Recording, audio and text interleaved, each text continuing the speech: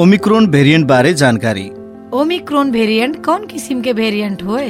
यी कोभिड-19 के सबसे बाद के वेरिएंट होए। सबसे पहिले दक्षिण अफ्रीका में पुष्टि भवा यी वेरिएंट अब ही नेपाल लगायत और मुलुक में देखान है।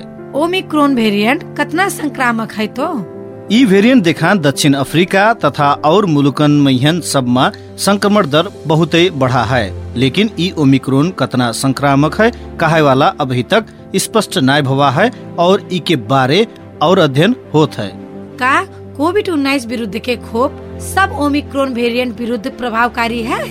ओमिक्रोन वेरिएंट बहुत जल्दी फैल सके वाला वेरिएंट के रूप में देखा पड़ा है। अभी देतावा कोविड-19 विरुद्ध के खोप सब ई वेरिएंट के प्रतिरोध कई पाई कि न कई पाई यकीन करे के खातिर वैज्ञानिक सब अध्ययन करत हैं और अभी तक ठोस तथ्य पता नहीं लाग है। का कोविड-19 संक्रमण भवा व्यक्ति का ओमिक्रोन वेरिएंट के संक्रमण होई?